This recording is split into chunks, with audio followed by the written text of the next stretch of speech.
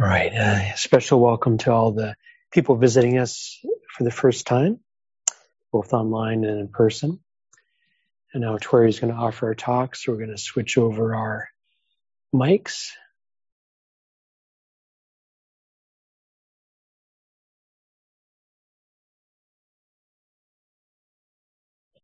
Okay. So it's good to see everybody. It's very nice. I love it. Cannot wait till we get into our own space. It's just going to be fantastic. Long time coming. So every year, Tim and I get together and I like that we do these holy days together. I love it, actually. It's more than just like, I love it. And so we just take turns. And this year, I'm going to start us out with the refuges and talk a little bit about the refuges. The refuges, Buddha, Dhamma, Sangha, we kind of take refuge if you ever go on a retreat, every single starting of the retreat. Many people take refuge in the Buddha, the Dhamma, and the Sangha as they start their day. People take refuge in the Buddha, Dhamma, Sangha before some event that they're going to do. This taking of refuge in these three, what are called the triple jewels, is a way to kind of align your practice with where your heart's intention is. And so I want to talk a little bit about what this means when we're practitioners, this taking refuge, and what's really possible with it. So refuge itself, this word, is taking protection. It's like a shelter. Taking shelter protects. The Buddha one time said that mindfulness is protection for the mind, and that the mind finds refuge in mindfulness. There was a time when Ajahn Chah, or Ajahn Mun, he was a famous a Thai monk, one of the first monks to go out in the forest. He was Ajahn Chah's monk, and he was a teacher, and he was Samedo, and all the way down the line, all the way to Tim and I. This unbroken line from Ajahn Mun all the way up to us, Rodney, Philip, all the way through.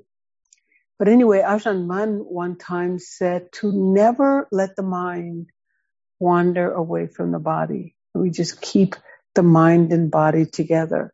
So in a way, you can say that the mind finds refuge both in the body and in mindfulness. So what is this idea, this protection, this refuge? What could just saying a chant or saying words, how can that actually be a refuge, create a refuge? I think it all has to do with what you think the Buddha, the Dhamma, and the Sangha represent. That's what you're really taking refuge in. Some people take refuge in the Buddha as a historical person. I do. I just think having sat many hours of meditation, I think it is remarkable that any person would persevere at the level that the Buddha did. And so there's this capacity for this mind to awaken, and I think the Buddha's determination and his capacity to stay and persevere all the way through to awakening is one phenomenal.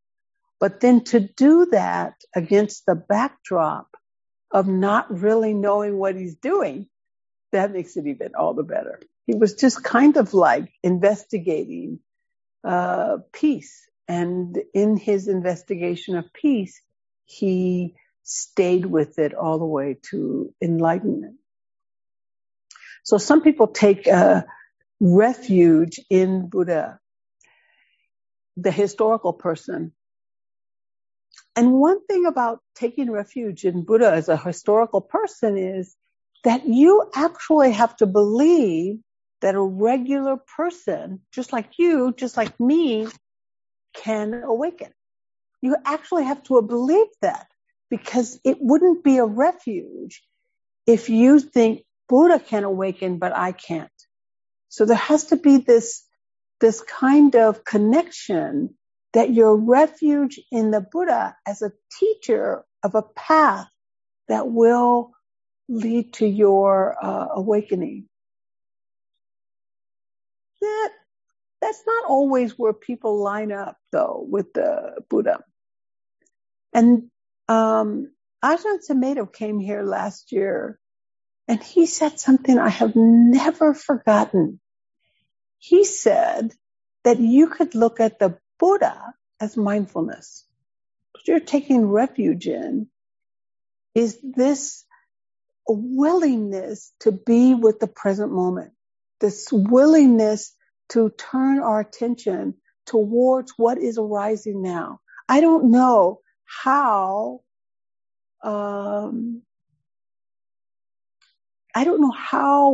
I'm going to get through whatever's up, but there's this willingness to be mindful and present in this present moment.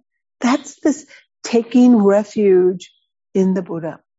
That's this aligning and recognizing that there is a safety in being in the present moment.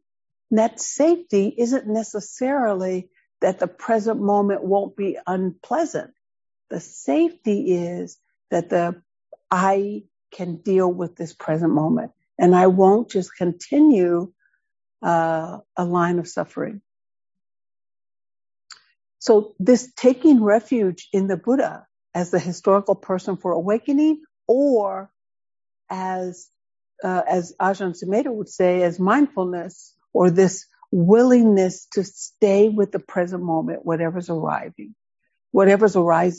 And in that taking refuge in the present moment, you are willing to be with whatever's happening. There is something about learning how to be with whatever's happening. So then he goes a little bit further. We take refuge in the Dhamma. The Dhamma, sometimes referred to as truth, it's the teachings of the Buddha. It's the teachings of the path he took. It's not like the Buddha was the only Buddha. Not like he was the only person who ever awakened. Many people awakened, especially at his time, when spiritual practice and seeking enlightenment was a very, very common thing. And people would lead their lives and just take up the homeless life, and they would just walk around in a homeless state until they found it. So there is this, this was this normal practice. But what makes Siddhartha, what made Gautama, as he became known, special, is his ability to track what he saw, what he did, and then to articulate that to someone else. So you and I don't have to kind of make it up as to how to get enlightened if you happen to want to.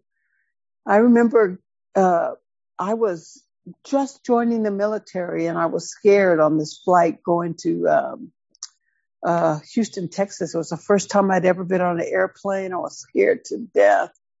I thought for sure it was going to crash. And it just so happened that this person sitting next to me, I was 18, person sitting next to me had this book called The Handbook to Higher Consciousness. It was like transcendental meditation. And so he and I sat there and talked. And he took away whatever fear I had, just listening to our talking about the possibility of the mind being sort of outside the matrix. I had never in my life told anyone about this, never. And growing up in the family I grew up in, this would not be something you would be sharing with people, talking about subtle energies and subtle spaces. My mother would have clearly thought I was worshiping the devil, and I would have had to have hands on something. So instead, I'm sitting next to this guy and he's telling me about this book, and my whole mind is opening up because my heart was going to resonate with it anyway. And here I was on this airplane going away into the military, basic training, and all that fear went away. Just the idea of talking to someone about the possibility of the mind being free, and this knowing it's stuck in something, but I don't know what it's stuck in.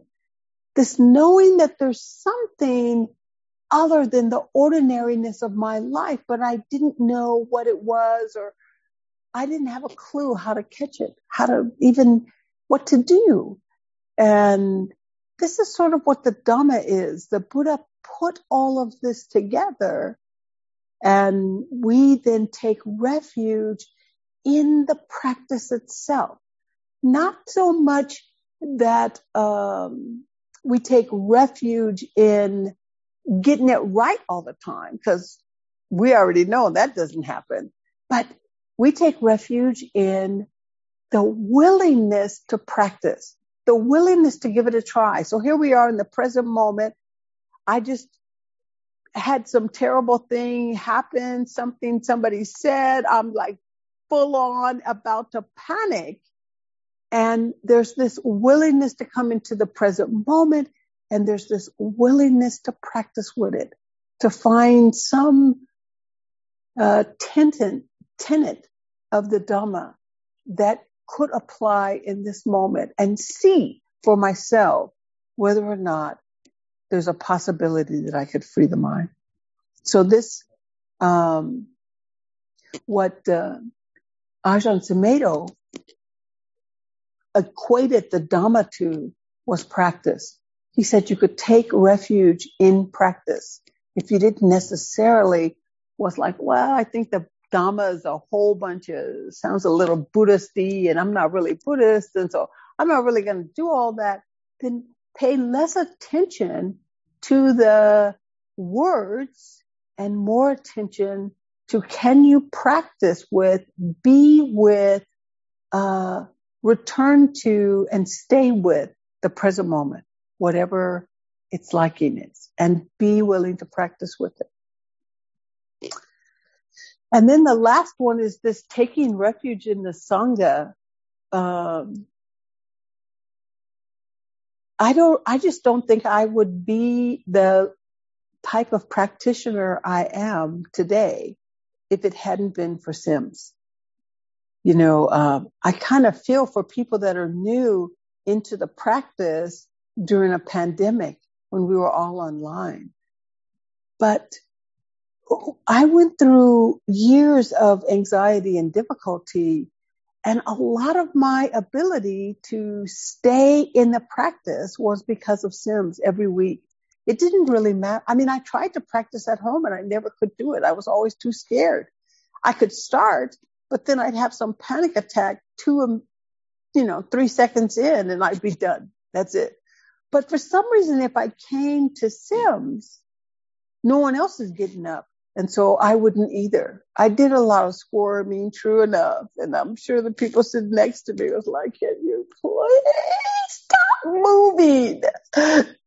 But I felt protected because everybody else was in there with me. There was a sense of, I'm not alone in this. I don't know what to do, but I'm not alone in this, in whatever I'm doing.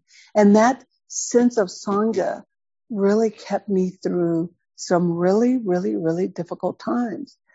And every week, it didn't matter what was happening. I was going to show up at Sims and practice and sit there. It was my time to be together. It didn't matter. I mean, I'm pretty much late for everything. And I would not be late for Sims, because if you were late, you'd end up on the stairs somewhere. So it would just get too crowded. And so I would be like there early just to make sure I could get in the room. But what Sumedho, I think if I remember correctly, the way Sumedho pointed to this is that we take refuge in the continuity of the practice. This, the idea that you can begin again and begin again and begin again and begin again. You can practice being still over and over and over, and you're still not still. And I've been practicing being still for 10 years and I'm still not still. But every single moment is a new practicing being still. Every single moment, there's this idea of beginning again and beginning again and beginning again. And the momentum of that is almost like a sangha.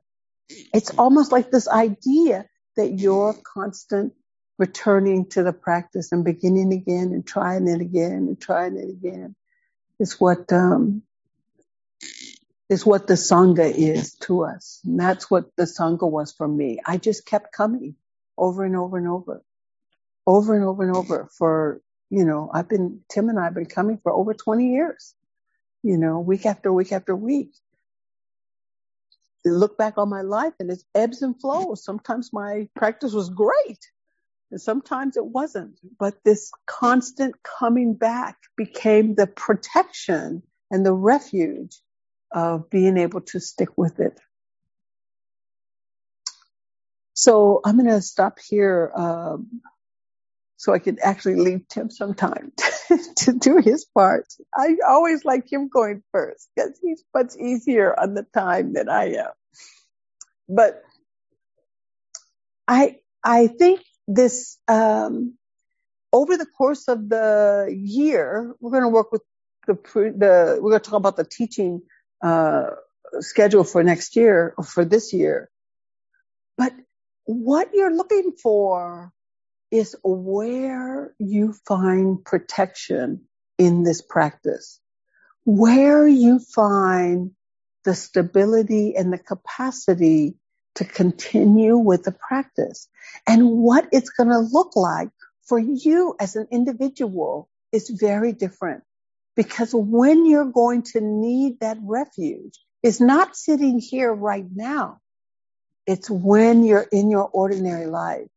And you'll need to have something that you can anchor onto in this moment to keep you steady on the path, to keep you here and engaged over and over and over for as long as it takes for the mind to get released from its suffering. So thank you so much for being here. Thank you so much for your kind attention.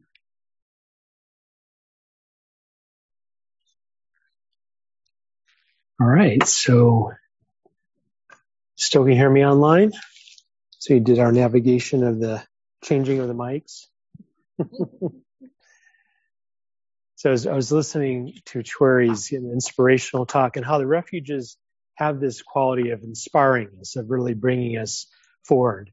Actually, before I go too long, just to let you know, in about 15 minutes we'll take a break because sometimes it's hard to be inspired when you have to go to the bathroom. 15, 20 minutes.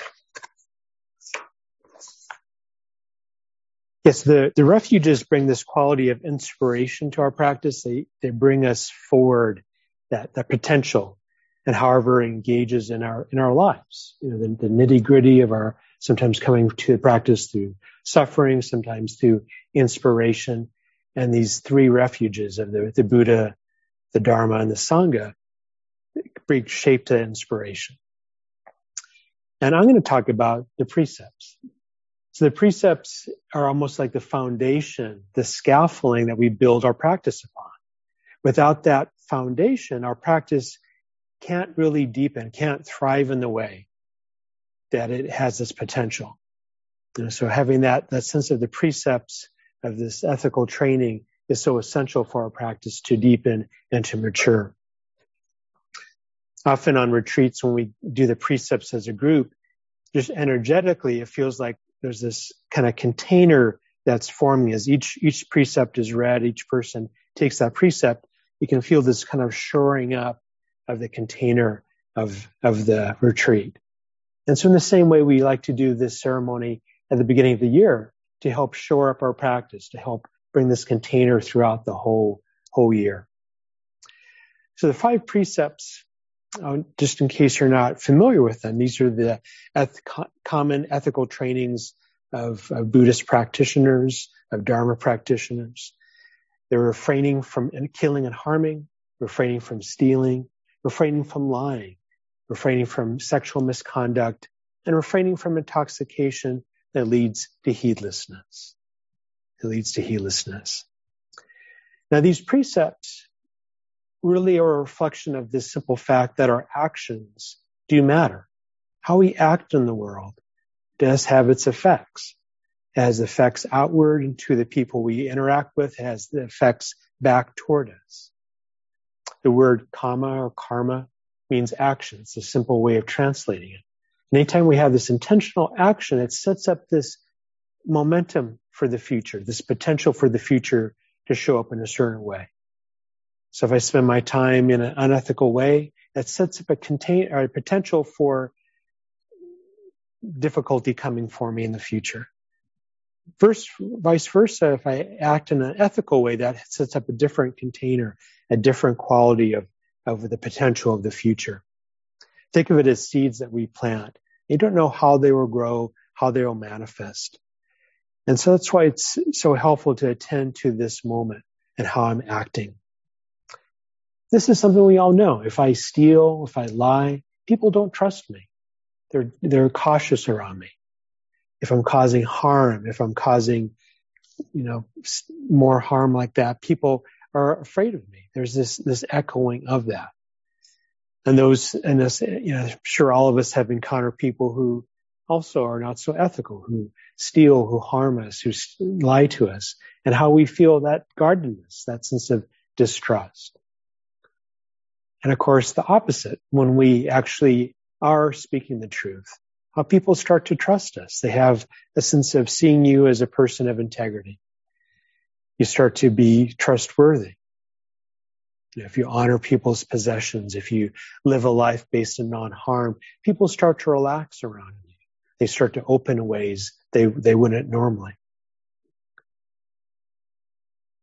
And these precepts, of course, have a tremendous external effect. That's why we take them as a group. That's why we hold them as a group. And also they have a tremendous internal effect.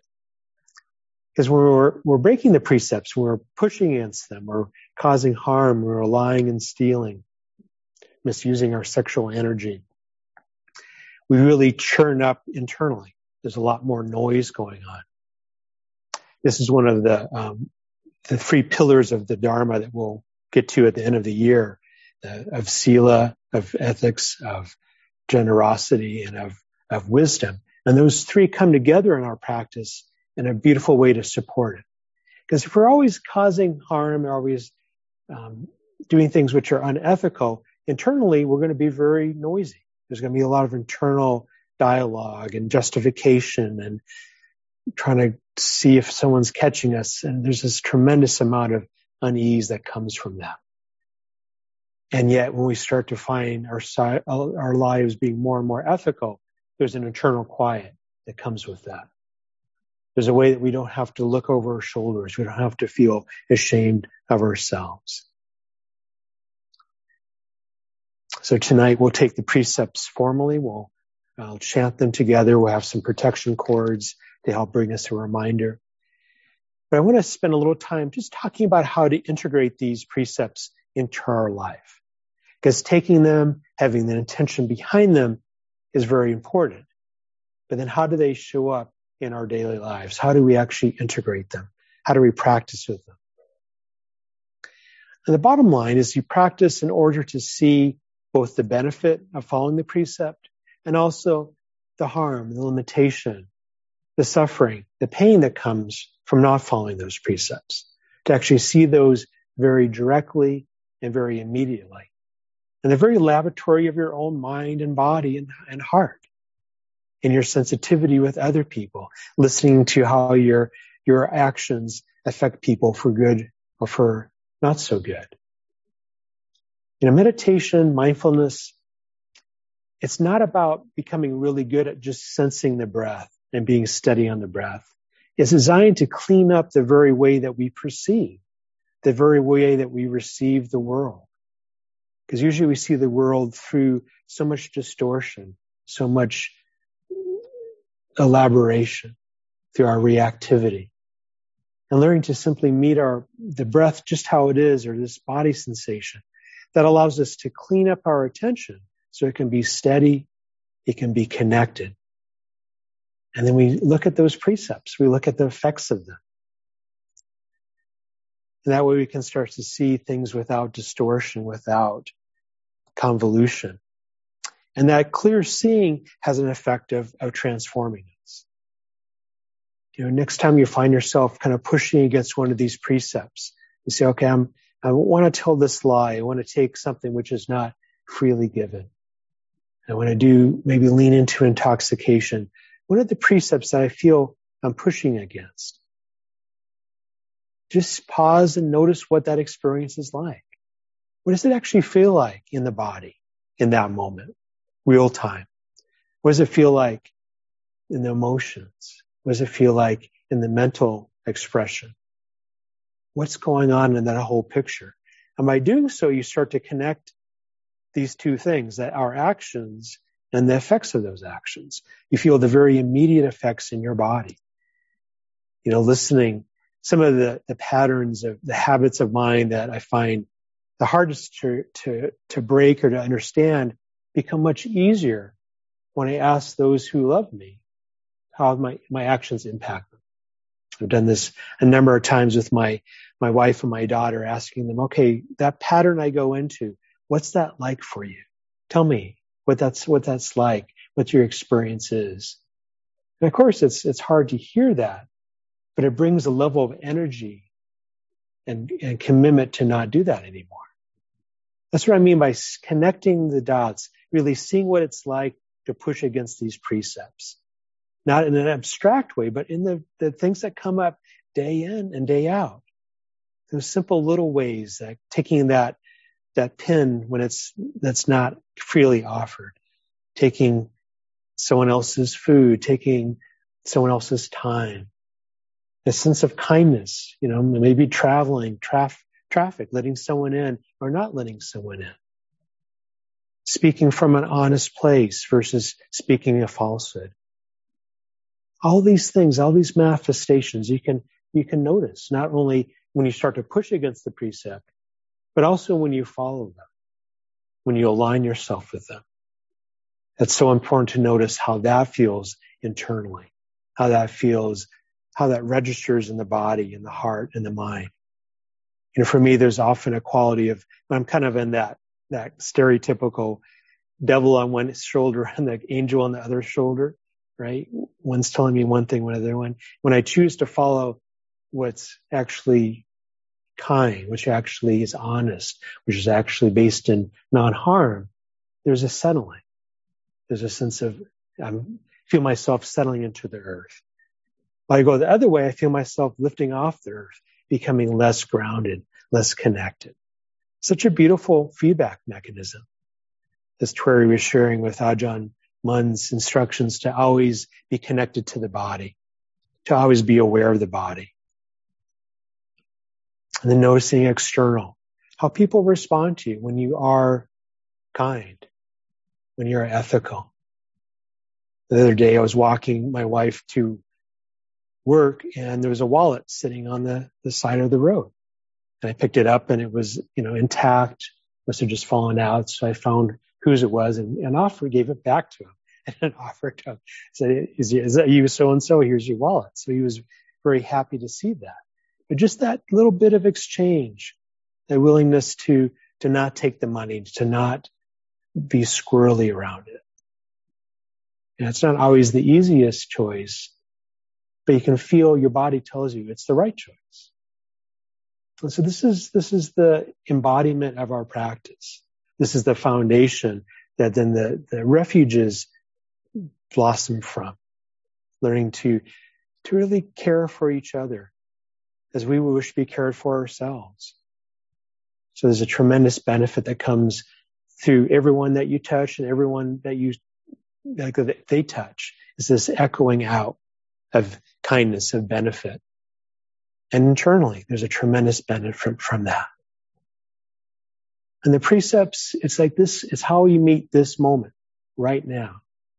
Right? So all of us in our past, we've done times when we have not been ethical. Perhaps small transgressions, perhaps big transgressions.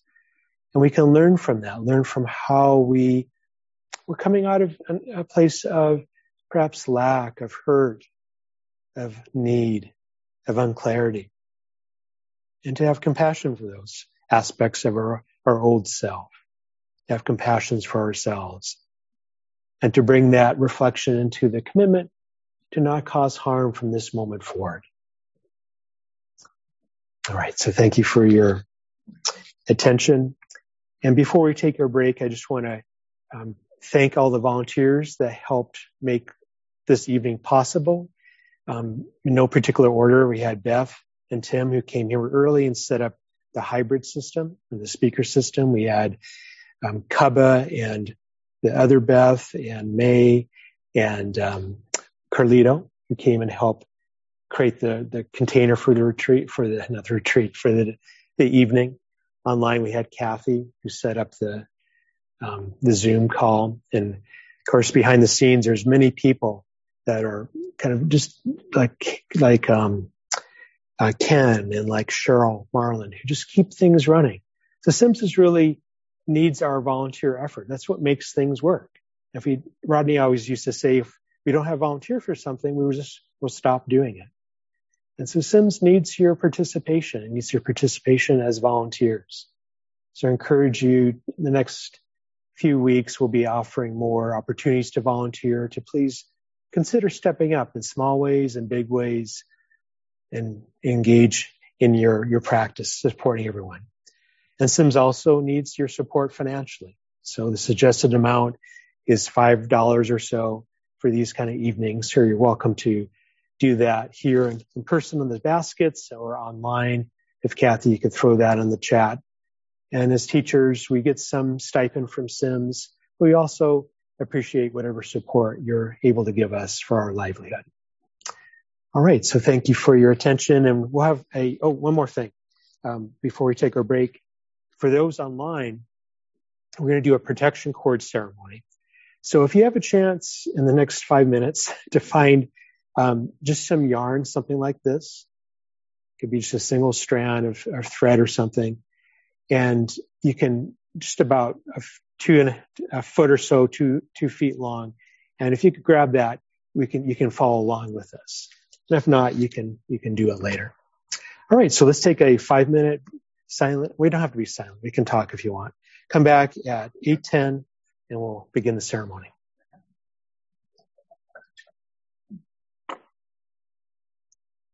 All right. I do love ceremony. And so we're going to do some chanting. These are very traditional. For those of you that don't know it, we're going to chant it in the traditional way in Pali.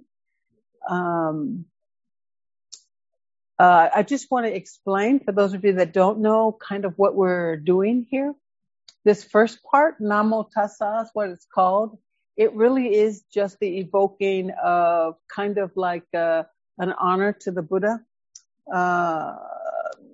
I'll always think of it as an invocation of kind of acknowledging the Buddha and his practice and his teachings. And then the next section, it's very simple. We're going to say the Namo Tassa all together in Pali, but we won't say the English. The next section we will say each little section in Pali, which is the language that looks foreign, and then in English. And then we'll go to the next one, and then the English. Pali, English, Pali, English, Pali, English. This Buddha Dhamma Sangha is the refuge that we were just talking about. And what this process is, it's an oral tradition of taking refuge in the Buddha, the Dhamma, the Sangha, and then doing it for a second time, and then doing it for a third time. And you'll notice in a lot of the teachings in the Pali Canon, which is where a lot of the Buddha's teachings are held, there is this 3 times people would ask for teachings, 3 times people would go to take refuge. There's this 3 times in a way to really strengthen what it is that you're saying. So I always think of it as I say it once, and then just in case I didn't get it, I say it again. And then, of course, I say it one more time, just to be sure that I really am going to take refuge in this capacity to awaken. And then the precepts, they look a little bit more complicated, but they are, in effect, almost as easy as the refuges, just maybe not as easy to remember. But we'll do all 5 Pali, and then we'll say all 5 in English. So the Pali, it's really that first word, first or second word. And then the last part of it, Varamani Sikapadam Samadhyami, we're going to say the first one, call and response, so that people can begin to get it. But then you'll notice that last part is every single one. The one that is the hardest is the very last one, which is the, it has to do with not taking intoxicants that cloud the mind. And so that one, we will do the whole thing in, do that first part, call and response. Well, we'll do the first part, call and response, on all of it. But the first of the precepts, we will do the whole thing, call and response. All right, so let's just give it a try, and we'll see how it is. Many of you have done this every year with Sims. We do it every year on the first Monday. Okay, so some people put their hands together in prayer position. I don't, but please feel free if you want to. Otherwise, you can sit here in this kind of mindfulness in the present moment. Namo tassa bhagavato arahato samma sambuddhassa. Namo tassa bhagavato arahato samma sambuddhassa. Namo tassa bhagavato arahato samma sambuddhassa. Buddham saranam gacchami. I think we should do this in call and response, just so everyone knows. So, Buddham saranam gacchami, and then you say it. Buddham saranam gacchami. Dhammam saranam gacchami. Dhammam saranam gacchami. Sangham saranam gacchami. Sangham saranam gacchami. In the English, to the Buddha I go for refuge. To the Dhamma for refuge. To the Dhamma I go for refuge. To the Dhamma I go for refuge. To the Sangha I go for refuge. Sangha I go for refuge. And we don't need to do it in call and response now. Dutiyampi Buddham saranam gacchami. Dutiyampi Dhammam saranam gacchami. Dutiyampi Sangam Saranam Gacchami. For the second time, to the Buddha I go for refuge. For the second time, to the Dhamma I go for refuge. For the second time, to the Sangha I go for refuge. Tatiyampi Buddham Saranam Gacchami. Tatiyampi Dhammam Saranam Gacchami. Tatiyampi Sangam Saranam Gacchami. For the third time, to the Buddha I go for refuge. For the third time, to the Dhamma I go for refuge. For the third time, to the Sangha I go for refuge. So we'll do the precepts now, and we'll do them call and response. This first one here. Panatipata, Panatipata, where Amani, Sikapadam, Samadhiyami, Adinadana, where Amani, Sikapat, we don't have to do it in call and response now. Where Amani, Sikapadam, Samadhiyami, Kamesu, Machachara, where Ramani Sikapadam Samadhiyami, Musawada, where Ramani Sikapadam Samadhiyami, Sira, Mirya, Majapamatana, where Ramani Sikapadam Samadhiyami. And then the English. Understanding how entwined we are, I undertake the training to refrain from killing. A vow to cultivate compassion towards all beings. Understanding how entwined we are, and undertake the training to refrain from taking that which is not freely given. I vow to practice generosity. Understanding how intertwined we are, I undertake the training to refrain from sexual harm. I vow to cultivate responsibility. Understanding how intertwined we are, I undertake the training to refrain from harmful speech. I vow to cultivate loving speech and deep listening. Understanding how intertwined we are, I undertake the training to refrain from intoxication, which leads to carelessness. I vow to consume items that preserve peace, well-being, and joy.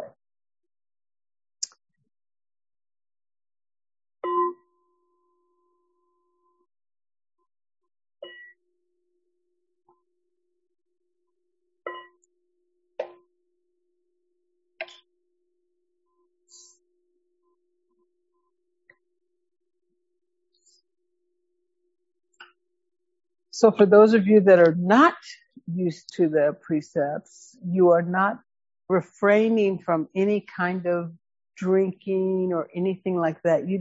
This is not an abstention.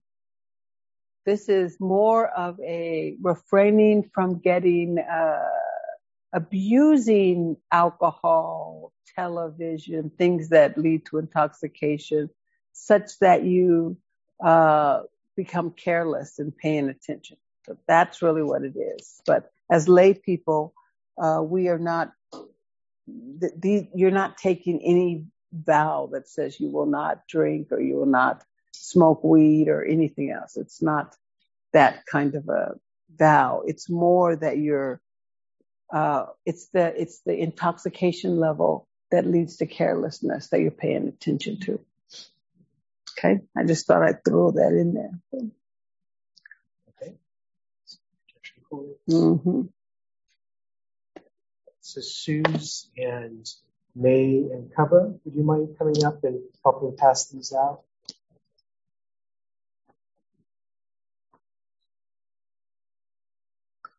All right, so those at home, if you have a cord, you can get it ready.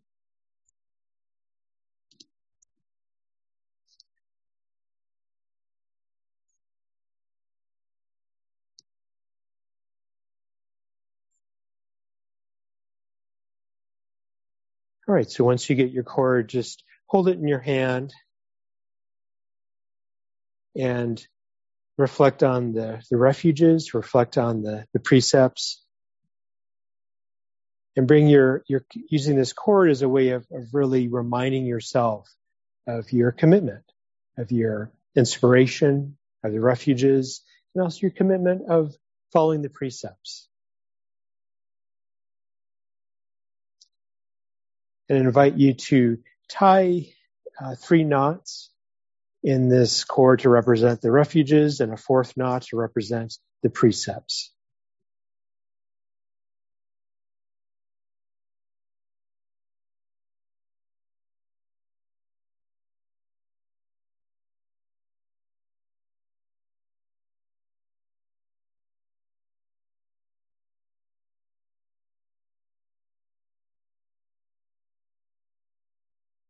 And once you have those knots tied, just take a moment to feel them with your fingers, reflecting this is the Buddha, this is the Dhamma, this is the Sangha, this is the precepts.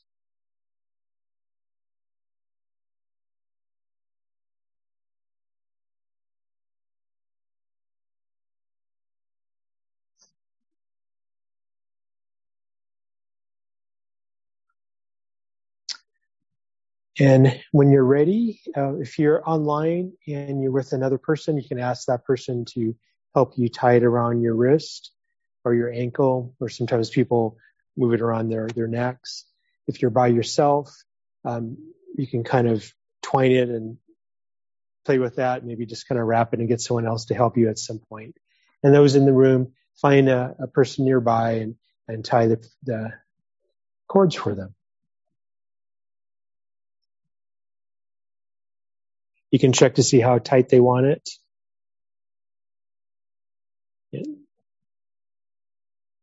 Great, thank you. All right, so everyone almost finished. Take your time. If you like, you can bring your hands together or just reflect on the precepts and refuges, kind of imbuing that into the cord.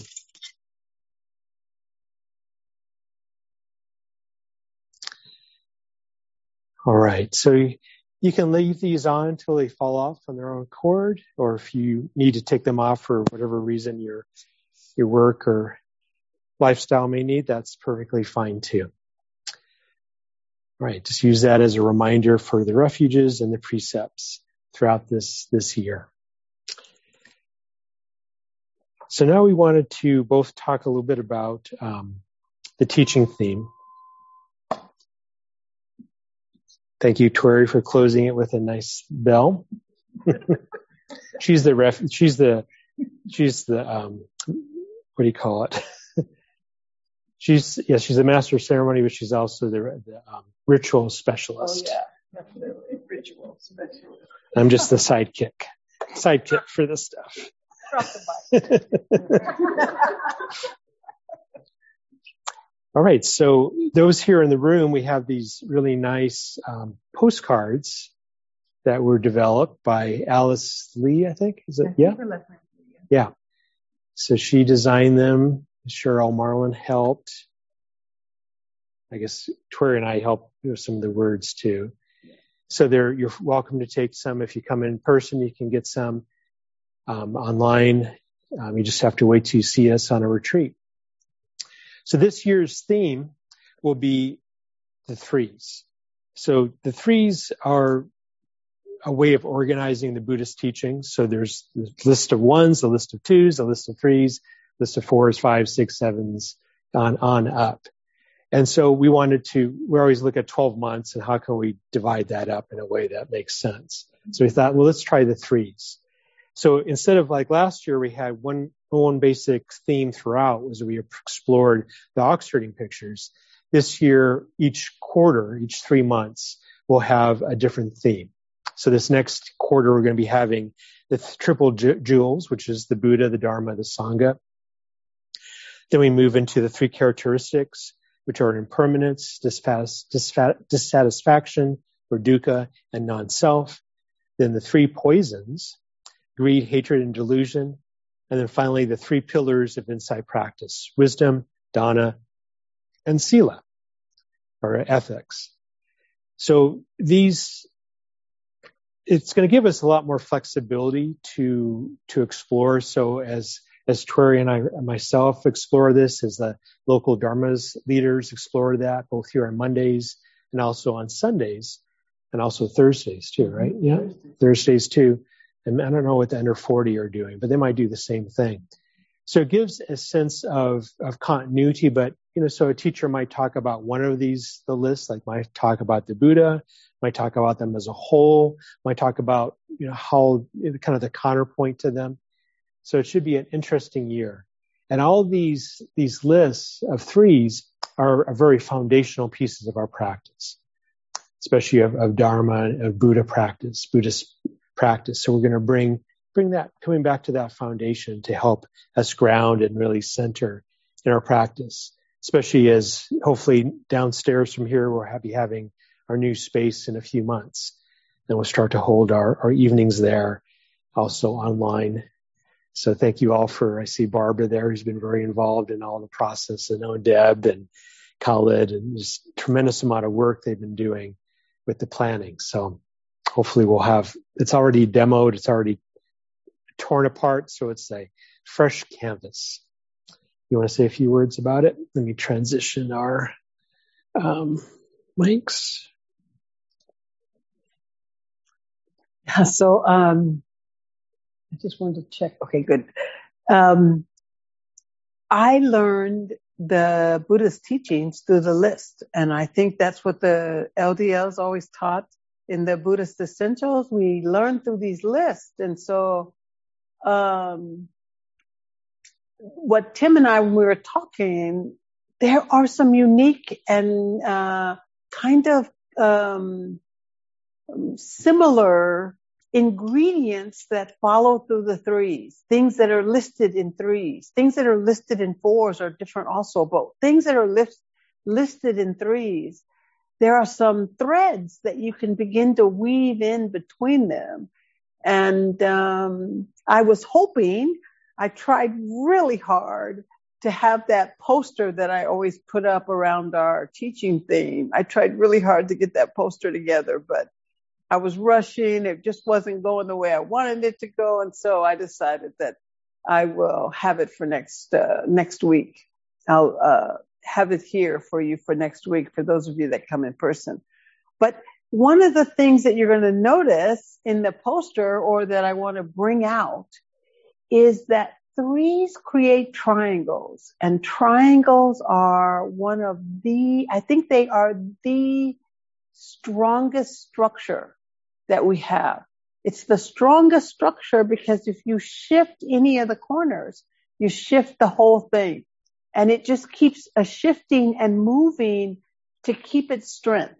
So in a way, what we're going to learn and work with, I think, this year, is this idea that there are principles that are connected together, and that in them, they create this very strong bond. And that strong bond, we can begin to practice with. And if you practice with one, you're really practicing with the other 2. And if you practice, if you learn something in one, you begin to learn something in the other 2. You strengthen one, you strengthen the other 2. And so there's a way in which this is, working with the 3s are going to be a great way to see this interlocking capacity that Dhamma has, so that we don't think, oh my God, I got to learn this, and I got to learn this, and I got to learn this. So if you learn impermanence, or even if you learn to take refuge in the Buddha, we could start there. If you learn to take refuge in the Buddha, you're going to find that you will begin to take refuge in the teachings, begin to take refuge in the Sangha, because that's where you can go and share the teachings with someone else. You could try to share them with somebody that doesn't know anything about the Buddha's teachings, and they will think that there's something wrong with you. So there's this way in which all of them begin to intersect with each other. So we're really excited about it. I don't know how you were with the ox herding tales, but on Thursday nights, we loved it. And so we're all pumped up about it. I think I'm going to take liberties right here to share something special. I don't know if it was going to be a part of the announcements, but I'm going to share it special here because I'm just excited about it. But we have a BIPOC group, which is a Black, Indigenous, and anyone who considers himself a person of color, a group that's going to start on Sunday. I am so overwhelmingly happy. And the two people that are going to do this group, this is how unique it is. We are living in unique times because Takaki lives in Portland and Sean lives in Victoria, Canada. But they are the leaders of that group, and they are going to keep that group facilitators for it. It'll be online. I'm sure we'll have people from outside of the Seattle area. And so I'm just very, very happy that Seattle Insight will finally have a BIPOC group, that I don't have to be the one to actually make it happen. And yet, I just have so much faith in Takaki and Sean. They've been a part of the Thursday night group forever, since we got online. And I don't think it would be a Thursday night group without them. And so they are very much a part of Sims, even though they don't come here personally. But somehow we've changed. The world of Dhamma has changed. And Sims is also people who only come online. And so I just thought I'd share that. They will also be teaching the threes with us on Sunday afternoons. All right. So I think that's it. So we are going to turn this over to someone else. I think it's to you, Suze. Yeah. Well, hi, everybody. My name is Suze Appel, and I'm one of the local Dharma leaders and one of the leaders from Sunday morning. And I've had the great privilege to be part of Sims from the beginning. So I have a question for everybody. Where would we be without our teachers? Just think about it for a minute. From that very first class, that first retreat, or that time when a teacher shared the Dharma and it just really hit you. We all know the profound effect our teachers have had on us, and they continue to have on us. Some of you may have a particular teacher that you follow. Others of us have gone to Dharma Seed and we listen to all kinds of teachers. And here at Sims, we are honored by and deeply grateful for our two guiding teachers, Tim and Taweri.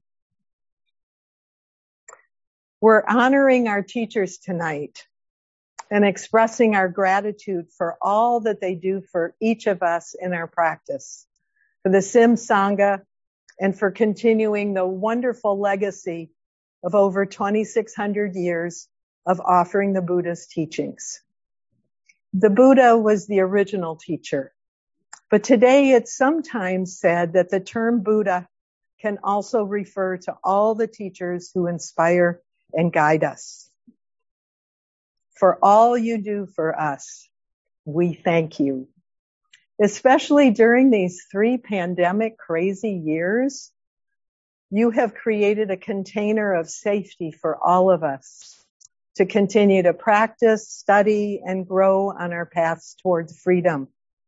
You give us confidence. Keep on reminding us we can do it. You provide safety for us to explore the path. You provide access to the teachings and to other teachers that you invite in. And from your own experiences and your own practice, you offer wisdom, insight, and inspiration. We bow to you. So I'm going to introduce Beth Sobel. For the last several weeks, we've been inviting people to send in emails. We've also told folks that tonight they're going to have an opportunity to just say a word or two, because we know how important you are to us.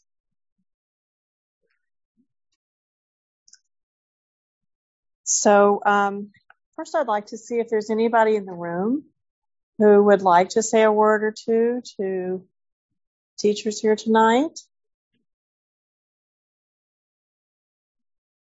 No pressure. Maybe you can just send it mentally. I have some who sent them in. This is anonymous. I'm new to SIMS, but my practice has already benefited greatly from my first practice interview and from being with this welcoming Sangha. Thank you for your generosity and leadership. Also, appreciation and gratitude for Tuweri. I appreciate the energy that you bring whenever you teach. When you tell a story about your experiences, your stories come alive and transmit the emotional energy of the experience or of its lessons.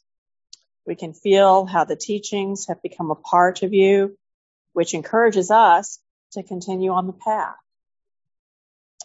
And appreciation and gratitude for Tim. I appreciate when a yogi asks you a question and that you often work with the person to be sure you understand their queries. You have a gentle way of probing if you need more information before addressing the question. Your kindness to questioning students, volunteers, and all yogis at SIMS events is noted and appreciated. So is there anyone online who would like to raise a hand and have a word?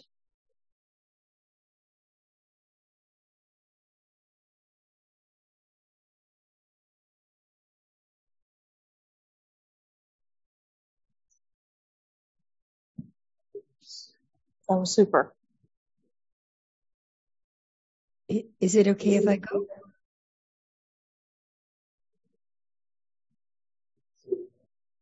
Hey, Iris. Yeah. Hi there. I'm hearing feedback. Is my sound okay? Yeah. So I sent in my remarks to Kaba, but I'm happy to share them, which is just deep bows to both Tim and Tuweri for their years-long commitment, dedication, and consistency to the teachings, to their practice, and to SIMS. And I'm deeply grateful to both of you for what you carry forth and what you offer. Thank you.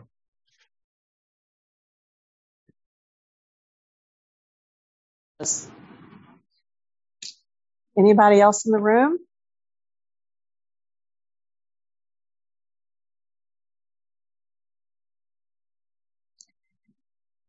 So we have a few named people. Carlito says, I am so thankful that Tim and Tuweri are in my life. I love them both more than even I know because they continue to open my heart. And Lyndall says, I'm grateful for your teaching and your leadership, and especially for the way you got us through the difficult time of the pandemic. We are lucky to have you. And Deb S. says, I will never know how much time you both have spent preparing your weekly Dhamma talks for the Sangha. This invisible effort is noted and deeply appreciated. So anyone else online thought of anything?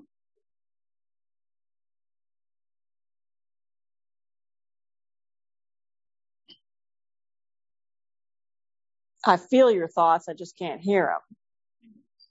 Yeah, one person raising their hand. Jean? Did you lean forward, Jean? I'm calling you out, Jean. Susan raised her hand. Oh, Susan. Hi. Sorry, I lost my screen. I can only unmute. I'm not in tech. So can you hear me okay? Because I can't hear you at all. I wanted to acknowledge that we are so lucky to have 2 teachers, but the big secret is we actually have 3. Carrie Peterson holding up the under 40. But because I've taken a look around, many places, many meditation centers don't even have one. It's kind of, they flow in and out. So we're incredibly lucky, as people have said, 2 very high lineage teachers.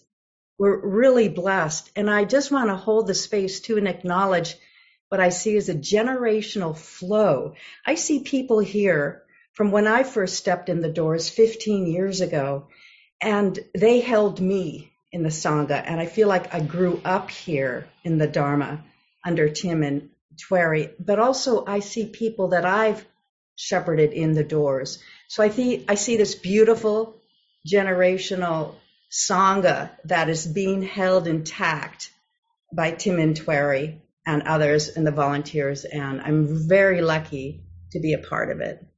And thank you all for being here too.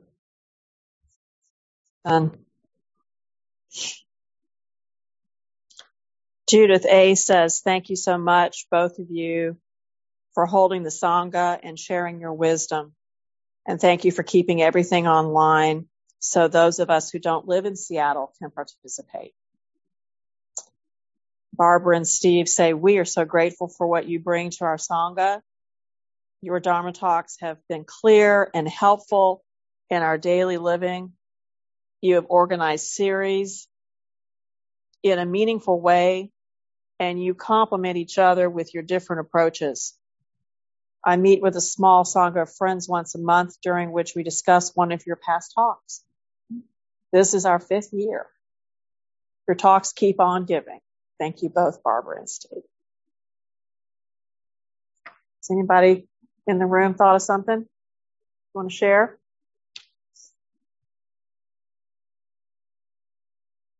Step on up, Kaba. Walk up. So that you get that little. Yeah, and this. I'll hold. Oh, thank you. I wrote something which is in there, but just thank you both so much. Really, from the bottom of my heart. I learn from you. I model myself after you. Okay, I admit it. and you create such an incredible space for us, online and here. So thank you. Deep bows.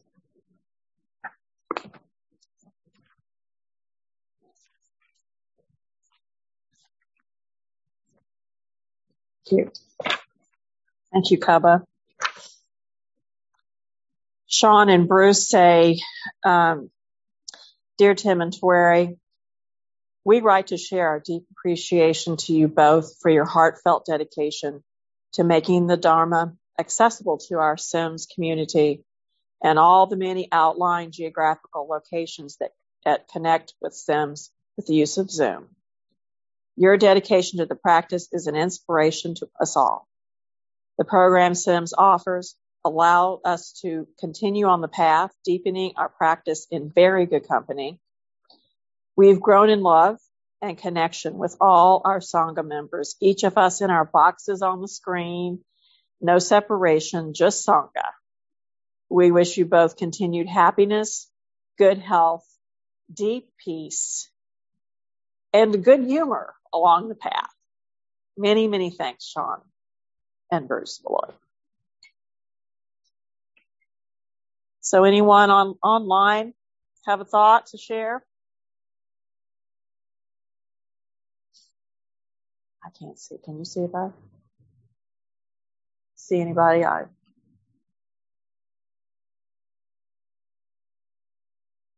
Or you could just unmute if you want to say something. It looks like somebody's unmuting.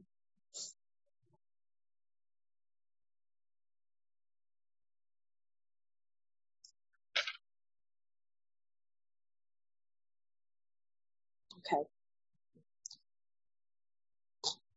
Joe B. says, it is not enough to say I'm appreciative for the guidance and wisdom of Tim and Taweri. Over the last year, I went on a retreat where Tim was one of the guiding teachers. I met with Taweri over Zoom to discuss my practice. The conversations, instructions, and Dharma talks Taweri and Tim have provided have been such an incredible gift. They've helped me to better understand the Dharma and deepen my practice. Your dedication to teaching and living the Dharma has changed my life. Thank you for your patience and generosity. Robin B. says, Taweri has been my teacher for years now, and her wisdom, teaching, kindness, candor, and compassion have all been so important to my growth and journey on this path. She makes herself available to work with me when in distress or feeling stuck on my path. I've witnessed and experienced her own spiritual growth, wisdom, and freedom as a woman and as a Dharma sister and teacher, even as she faces such tremendous challenges in her personal life. My heart is full when I think of Taweri, and I want to thank her for sharing her wisdom with not only this Sangha, but the BIPOC community and other Sanghas near and far. She is a gem and a beautiful guiding force. I love you, Taweri. I can't be there to tell you this myself because I'm having surgery today. She had surgery. So she's missed the beautiful ceremony. She's sending love and gratitude to Tim and the Sangha. And she wishes us all, may you all be well in heart, body, and mind, and be free from suffering. With metta, Robin. Anybody in the room?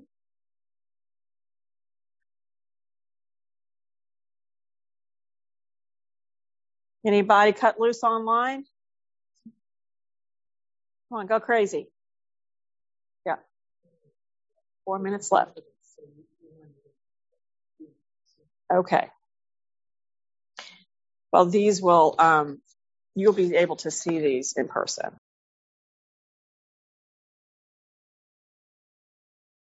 I'm going to finish with a dedication. Try to hook myself up again. So let's just sort of adjust ourselves and sit and collect our minds for one final time.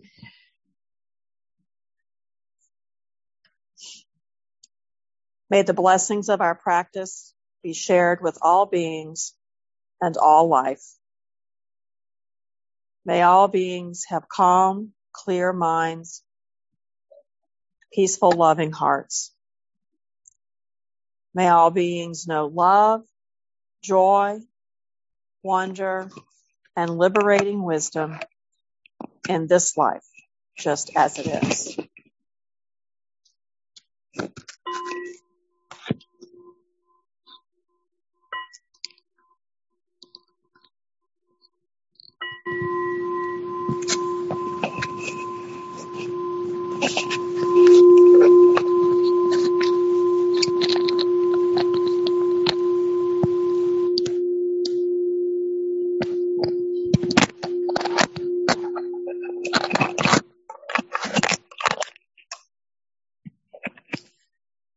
All right. Thank you all. That was a lovely appreciation. Thank you for all the thought and effort that went into that. It was very heartfelt.